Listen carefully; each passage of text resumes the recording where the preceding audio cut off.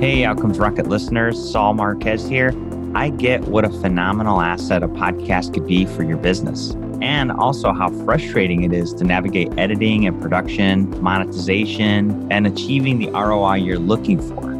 Technical busy work shouldn't stop you from getting your genius into the world, though. You should be able to build your brand easily with a professional podcast that gets attention. A patched up podcast could ruin your business. Let us do the technical busy work behind the scenes while you share your genius on the mic and take the industry stage. Visit smoothpodcasting.com to learn more. That's smoothpodcasting.com to learn more.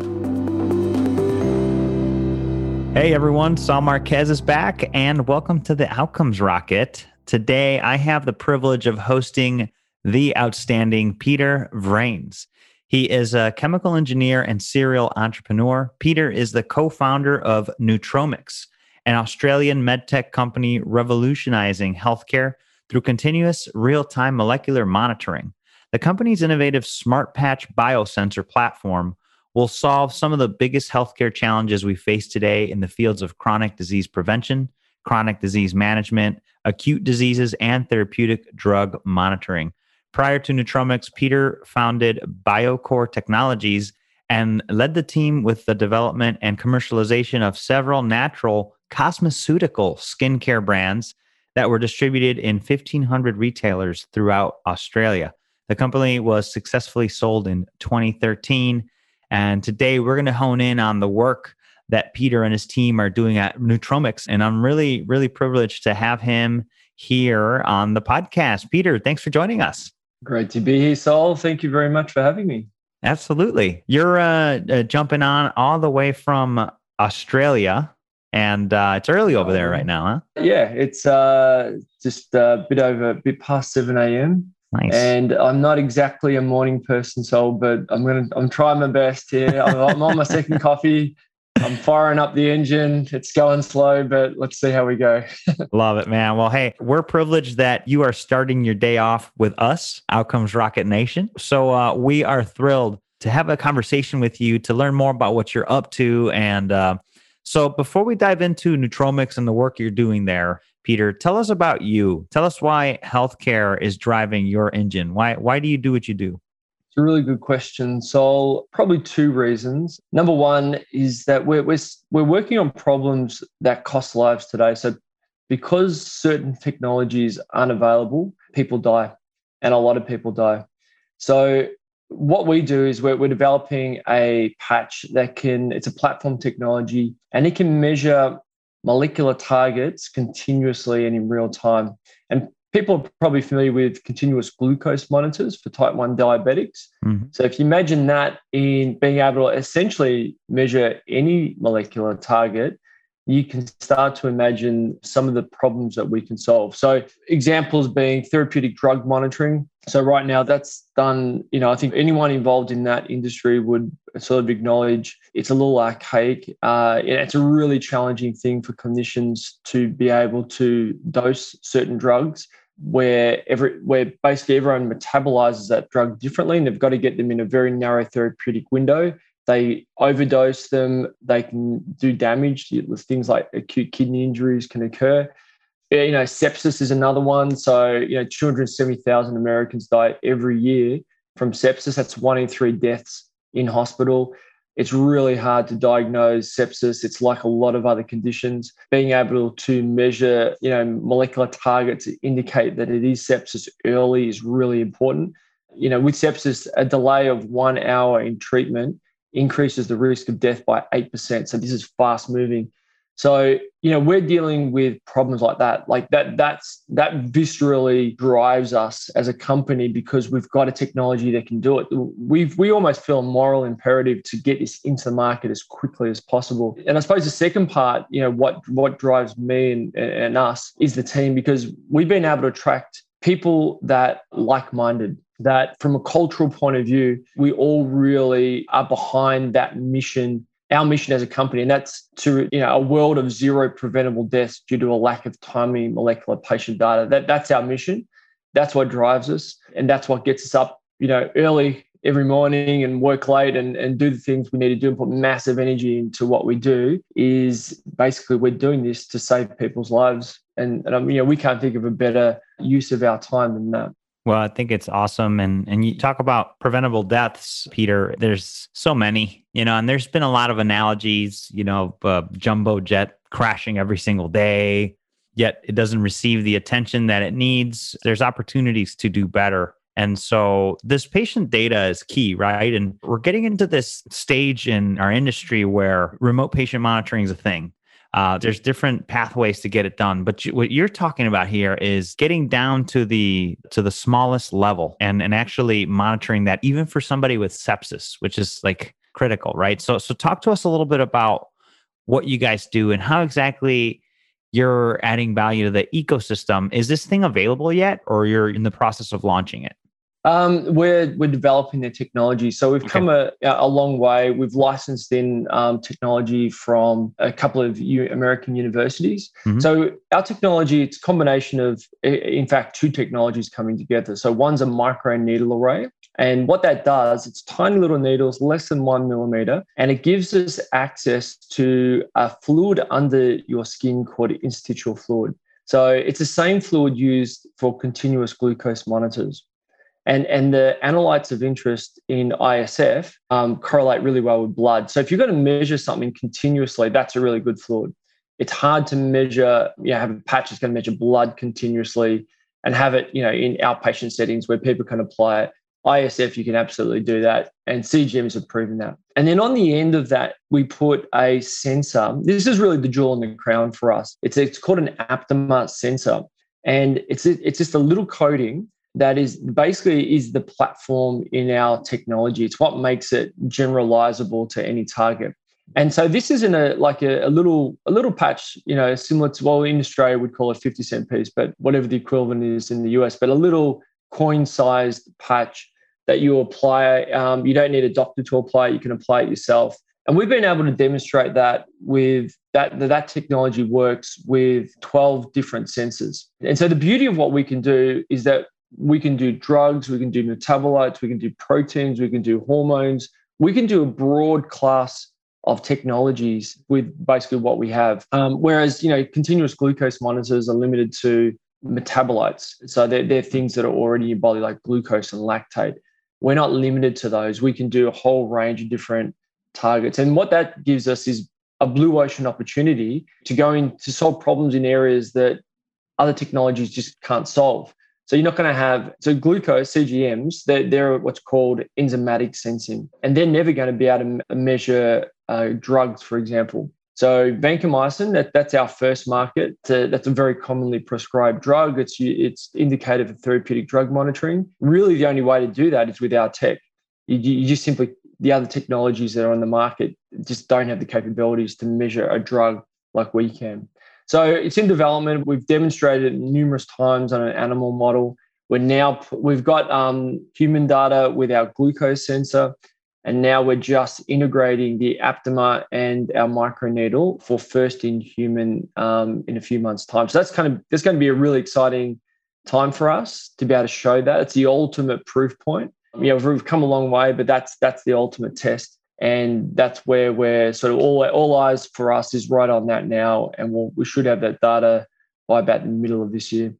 That's fascinating. So ISF, really just a unique way to pick up on some of these biomarkers, these indicative biomarkers, I guess, that can help us understand directionally where a disease is heading, get ahead of it before it becomes a huge issue. But it sounds like the challenge that you guys are bridging is how to get the ISF, right? Because I guess, why hasn't it been used before if it's so effective? Yeah, that's a great question. I mean, the holy grail in biosensing for decades has been a platform technology that can measure any molecular target. This is not a new concept. This has been around for a long time. And the industry is full of engineers and chemists. Like me, I'm a chemical engineer, and we get trained in a certain way of thinking. No one's been able to crack this holy grail, so to speak. Because if you imagine, if you can measure any molecular target continuously and in real time, we've all seen what CGMs can do for the treatment of diabetes. Mhm. Imagine that technology in a whole range of verticals. That's a big deal. Like, that's a game changer for patient outcomes. So no one's been able to crack this. And the inventor of the technology, it's an interesting story. He's Professor Kevin Plaxco from UCSB, one of the world's leading biosensor researchers. And he's a biological physicist, right? So he looks at through the lens of a biologist, not a chemist or an engineer. And biologists, he gets trained a very different way. And so he asked this fundamentally different question that no one had asked. And that was, in our bodies right now, we are doing continuous monitoring of molecules all the time. This is a solved problem. The body has already solved this problem. And so the way it does it is through conformational change, the change in a structure of a protein. That's how our body does it now. And that was his light bulb moment to say, well, if that's how the body does it, this is a solved problem. Why don't we learn from that and try and do something similar? And so there's a whole industry around this called biomimetics, learning from nature. And so instead of using proteins, what he did was he used aptamers because they're easier to develop. They're synthetic DNA, but it does effectively exactly the same thing as what proteins do in our body. So our sensors, our aptamer sensors, change shape in the presence of a target and only the target. And that basically was the breakthrough that allowed him to develop this platform technology that can measure anything.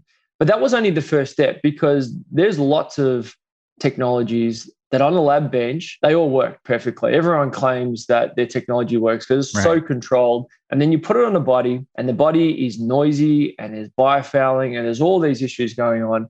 And the vast majority fail, right? That's where they break down. Mm-hmm. So he had a challenge to say, if I can do this 12 times with different targets, then that is a proof point that this is generalizable, that this is a platform technology. And it was only actually a few weeks ago that him and his team did the 12th sensor.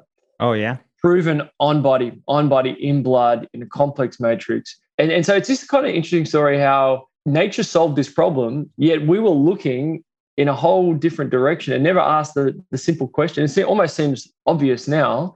How does the body do it now? But that was the question that changed the whole trajectory of largely this industry. And now Kevin is literally landed in Australia yesterday. Oh, get out of here. And yeah, he's working with us now, and a couple of members of his team are coming over. And we're really excited, to have him on board with our team, and we're really, progressing with the technology much, much faster when the whole team's together. It was a bit of a challenge with COVID getting him here, obviously. I can imagine, yeah. But literally yesterday he touched down in Sydney. So in quarantine for a couple of weeks, but on Australian soil at the moment. Wow. Well, super interesting.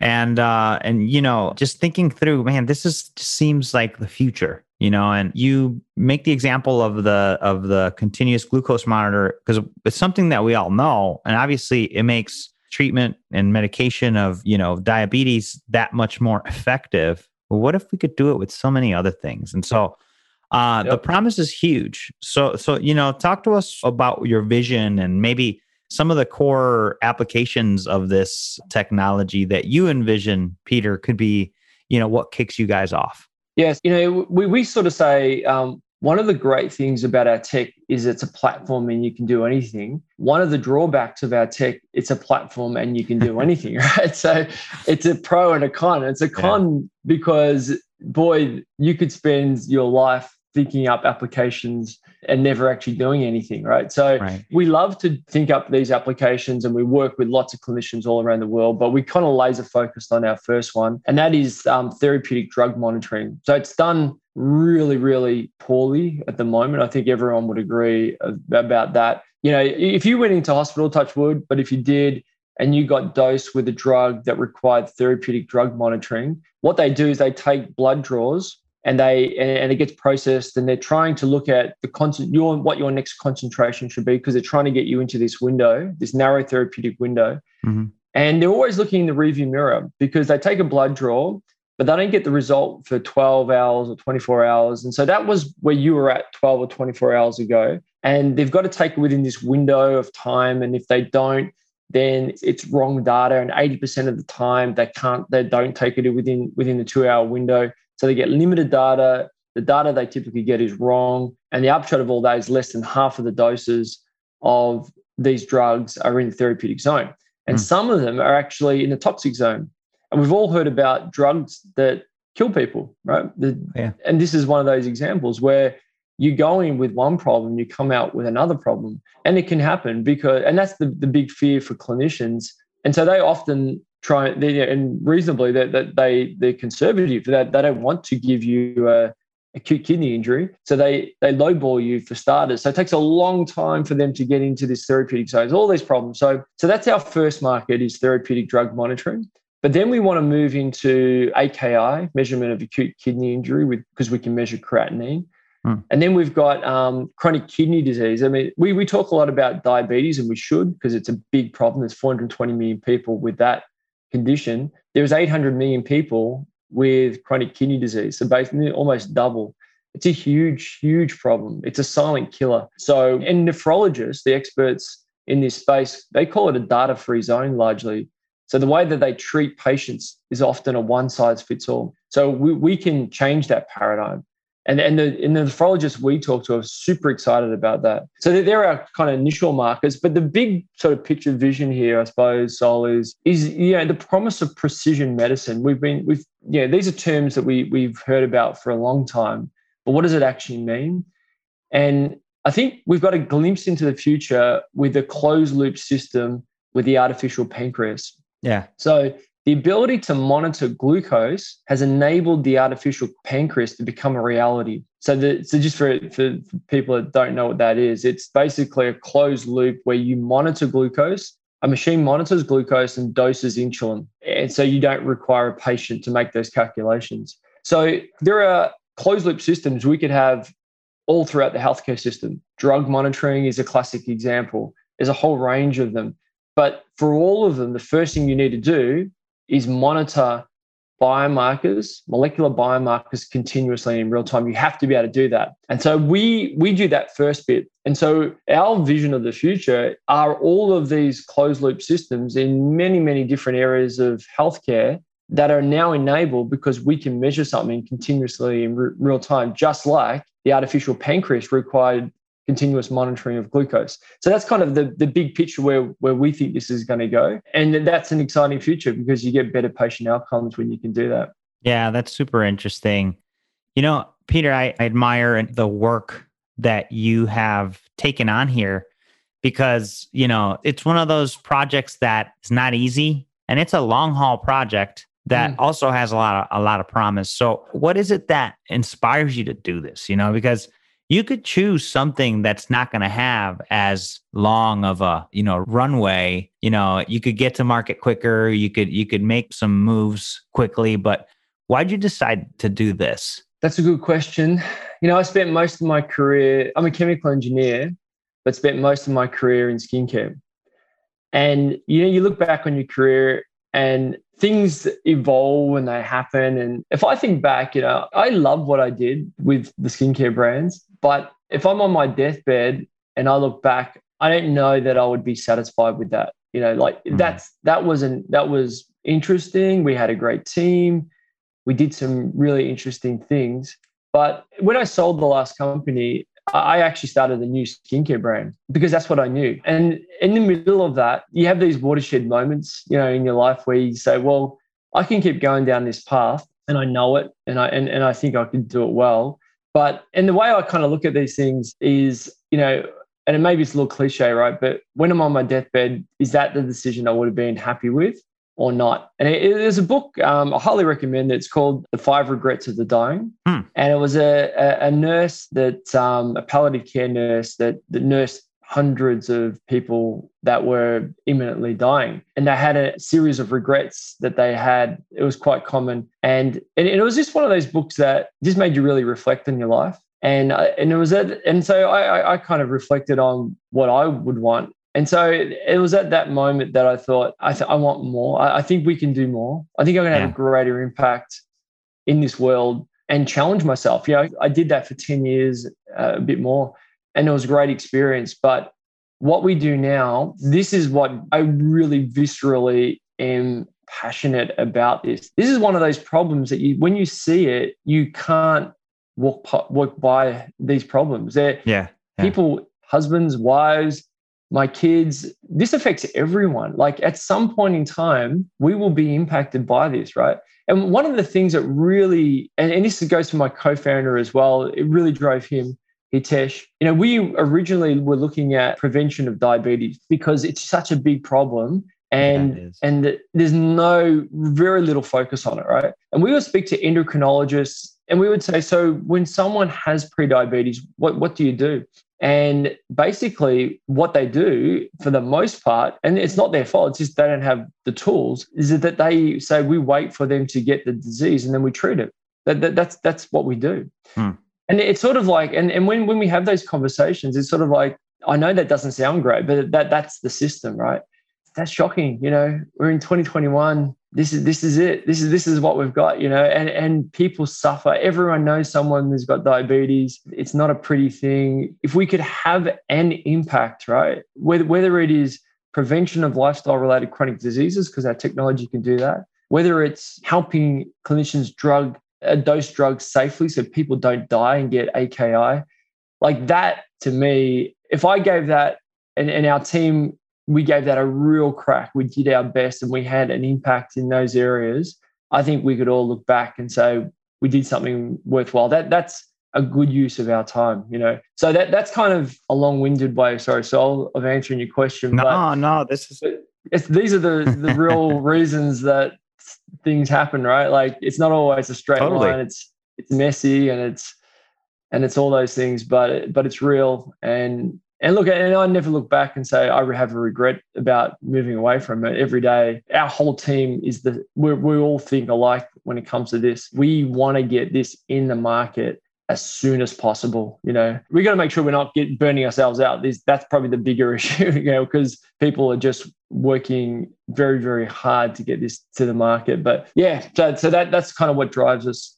Thanks for sharing that. I asked that question because it is not the easy road. And it's funny when you were kind of telling me your reason for it and the 5 regrets of the dying. And yeah, you got to do those things that are going to help you feel like you've done your part, to make this place better. And actually, I was watching the Lorax, Dr. Seuss, the Lorax, that movie. Yeah, I was watching that with my son. And at the beginning, there's this quote. And for those of you that haven't seen it, it's basically this guy chops down a bunch of trees and basically there's no more trees left. There's a seed left, and it's a wreck. It's a train wreck of a city, of a life, of an earth. And the quote says, unless someone like you cares a whole awful lot, nothing is going to get better. It's not. And you think about what Peter just said, you go into an office with pre-diabetes and the best solution is for them to wait for you to get diabetes. It's almost said when they say it, they're almost embarrassed to say it. I mean, how can you say that without kind of being, having a little moment of going, oh boy, I know that doesn't sound good, right? Mm-hmm. Or it's, exercise more and eat less, which that there's no light bulb moments there for anyone, right? Totally. So it is what it is, and I think we just want to solve this. We think we have a chance here. We think we have a technology that's proven enough that we can actually move the needle here for lots and lots of people. That's an opportunity that we are just like a dog with a bone going after. So yeah, and it's funny where these moments, like you've talked about a kids show, right? Well, I've got 3 kids as well. Yeah, it's funny where you pick up these things. It can be anywhere, right? But that's life. There are certain times where when you least expect it, some little light bulb goes on and it changes your life. Yeah, man. No, this is great. And so obviously projects like these, challenges like these, they require a lot of people and obviously a lot of money.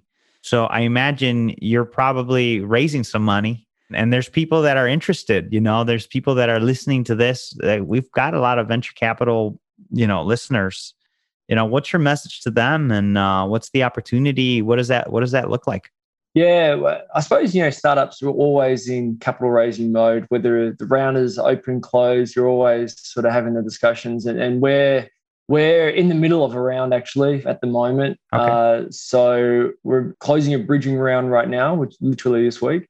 So that's great. And we've got in parallel, a price round, what we call it, that we're literally in the middle of. So, I suppose a call out is if you're a VC that thinks that they can help us, that really resonates with what we're doing. And that's really important to us. We're really looking for investors that resonate with what we're doing. They believe in what we're doing. Reach out to us. We want to talk to you. Our investors are our partners, and it's cliche, but we're not an island. We're never going to do this by ourselves. We want really good partners, and we've got some really great partners that we work with. And we're very collaborative as a company. That's how we've kind of progressed quite quickly. So yeah, we're going to be opening up an office in the US this year. So that's going to be one of the milestones. US is going to be our first market. We're doing our development work in Australia.